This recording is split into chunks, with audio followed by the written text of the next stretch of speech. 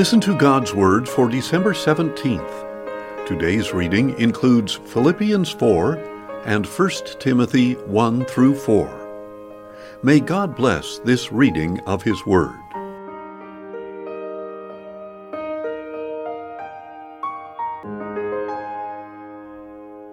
Philippians 4. Therefore, my brothers, whom I love and long for, my joy and crown, that is how you must stand firm in the Lord, my beloved. I urge Euodia and Syntyche to agree with each other in the Lord. Yes, and I ask you, my true yokefellow, to help these women who have labored with me for the gospel, along with Clement and the rest of my fellow workers, whose names are in the book of life. Rejoice in the Lord always. I will say it again, rejoice. Let your gentleness be apparent to all. The Lord is near. Be anxious for nothing, but in everything, by prayer and petition, with thanksgiving, present your requests to God. And the peace of God, which surpasses all understanding, will guard your hearts and your minds in Christ Jesus. Finally, brothers, whatever is true, whatever is honorable, whatever is right, whatever is pure, whatever is lovely, whatever is admirable, if anything is excellent or praiseworthy, think on these things. Whatever you have learned or received or heard from me or seen in me, put it into practice, and the God of peace will be with you. Now I rejoice greatly in the Lord that at last you have revived your concern for me. You were indeed concerned, but you had no opportunity to show it. I am not saying this out of need, for I have learned to be content regardless of my circumstances. I know how to live humbly, and I know how to abound. I am accustomed to any and every situation, to being filled and being hungry, to having plenty and having need. I can do all things through Christ who gives me strength. Nevertheless, you have done well to share in my affliction. And as you Philippians know, in the early days of the gospel, when I left Macedonia, no church but you partnered with me in the matter of giving and receiving. For even while I was in Thessalonica, you provided for my needs again and again. Not that I am seeking a gift, but I am looking for the fruit that may be credited to your account. I have all I need and more, now that I have received your gifts from Epaphroditus. They are a fragrant offering, an acceptable sacrifice, well-pleasing to God. And my God will supply all your needs, according to His glorious riches in Christ Jesus. To our God and Father be glory forever and ever. Amen. Greet all the saints in Christ Jesus. The brothers who are with me send you greetings. All the saints send you greetings, especially those from the household of Caesar. The grace of the Lord Jesus Christ be with your spirit. 1 Timothy 1. Paul, an apostle of Christ Jesus, by the command of God our Savior, and of Christ Jesus our hope.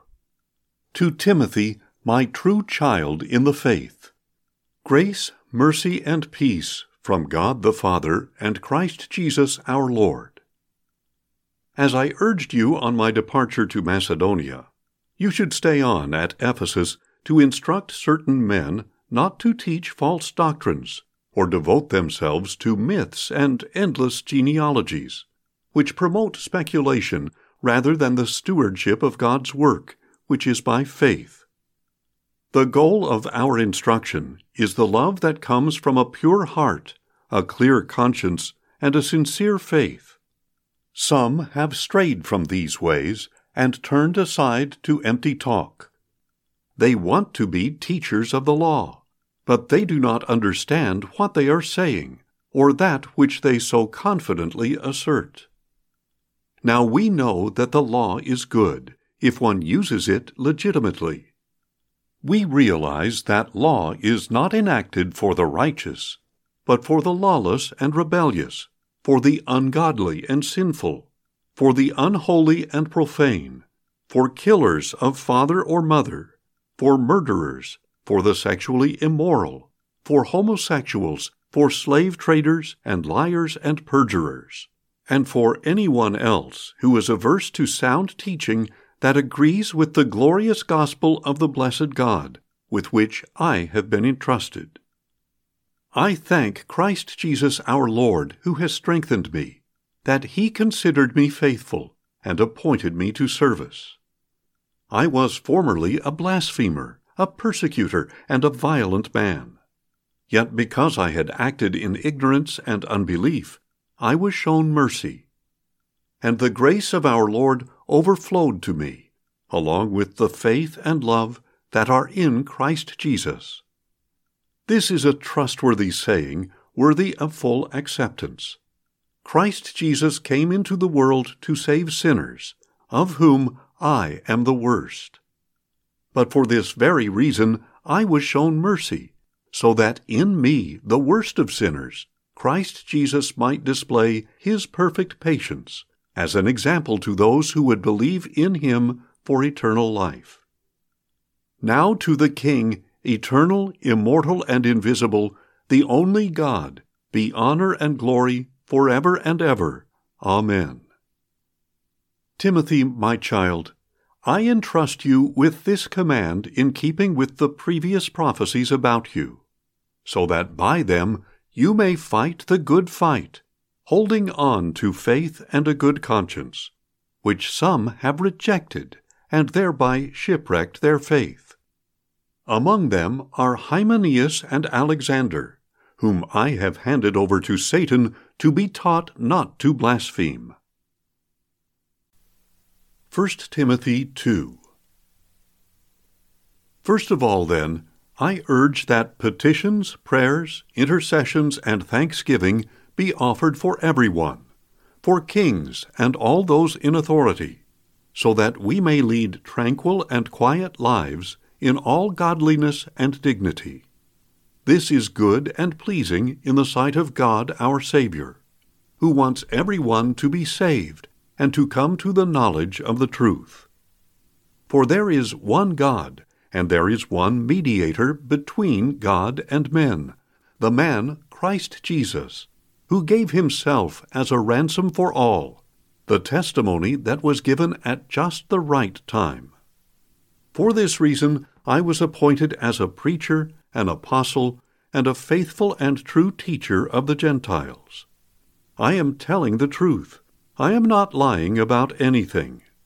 Therefore, I want the men everywhere to pray, lifting up holy hands without anger or dissension. Likewise, I want the women to adorn themselves with respectable apparel, with modesty and with self-control, not with braided hair or gold or pearls or expensive clothes, but with good deeds, as is proper for women who profess to worship God. A woman must learn in quietness and full submissiveness. I do not permit a woman to teach or to exercise authority over a man. She is to remain quiet. For Adam was formed first, and then Eve. And it was not Adam who was deceived, but the woman who was deceived and fell into transgression. Women, however, will be saved through childbearing, if they continue in faith, love, and holiness, with self-control. 1 Timothy 3. This is a trustworthy saying. If anyone aspires to be an overseer, he desires a noble task. An overseer, then, must be above reproach, the husband of but one wife, temperate, self-controlled, respectable, hospitable, able to teach, not dependent on wine, not violent, but gentle, peaceable, and free of the love of money. An overseer must manage his own household well, and keep his children under control with complete dignity. For if someone does not know how to manage his own household, How can he care for the church of God? He must not be a recent convert, or he may become conceited and fall under the same condemnation as the devil. Furthermore, he must have a good reputation with outsiders, so that he will not fall into disgrace and into the snare of the devil. Deacons, likewise, must be dignified, not double-tongued or given to much wine or greedy for money. They must hold to the mystery of the faith with a clear conscience. Additionally, they must first be tested. Then, if they are above reproach, let them serve as deacons. In the same way, the women must be dignified, not slanderers, but temperate and faithful in all things. A deacon must be the husband of but one wife, a good manager of his children and of his own household. For those who have served well as deacons acquire for themselves a high standing and great confidence in the faith that is in Christ Jesus. Although I hope to come to you soon, I am writing you these things in case I am delayed, so that you will know how each one must conduct himself in God's household, which is the church of the living God, the pillar and foundation of the truth. By common confession, the mystery of godliness is great. He appeared in the flesh, was vindicated by the Spirit, was seen by angels, was proclaimed among the nations, was believed in throughout the world, was taken up in glory. 1 Timothy 4.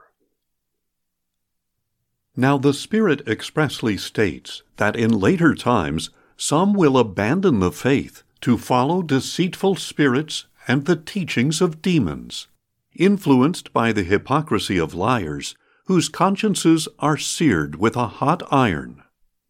They will prohibit marriage and require abstinence from certain foods that God has created to be received with thanksgiving by those who believe and know the truth. For every creation of God is good, and nothing that is received with thanksgiving should be rejected, because it is sanctified by the word of God and prayer. By pointing out these things to the brothers, you will be a good servant of Christ Jesus, nourished by the words of faith and sound instruction that you have followed. But reject irreverent, silly myths. Instead, train yourself for godliness. For physical exercise is of limited value, but godliness is valuable in every way, holding promise for the present life and for the one to come. This is a trustworthy saying, worthy of full acceptance. To this end we labor and strive, because we have set our hope on the living God, who is the Savior of everyone, and especially of those who believe. Command and teach these things. Let no one despise your youth, but set an example for the believers in speech, in conduct, in love, in faith, in purity.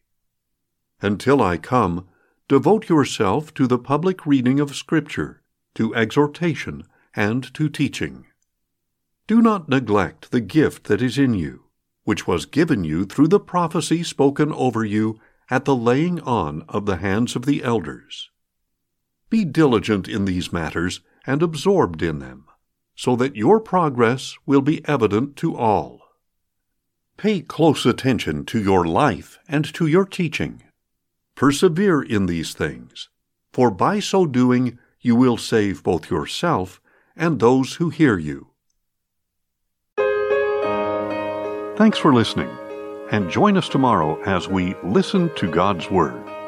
Questions or comments? Email us at info@listentogodsword.org.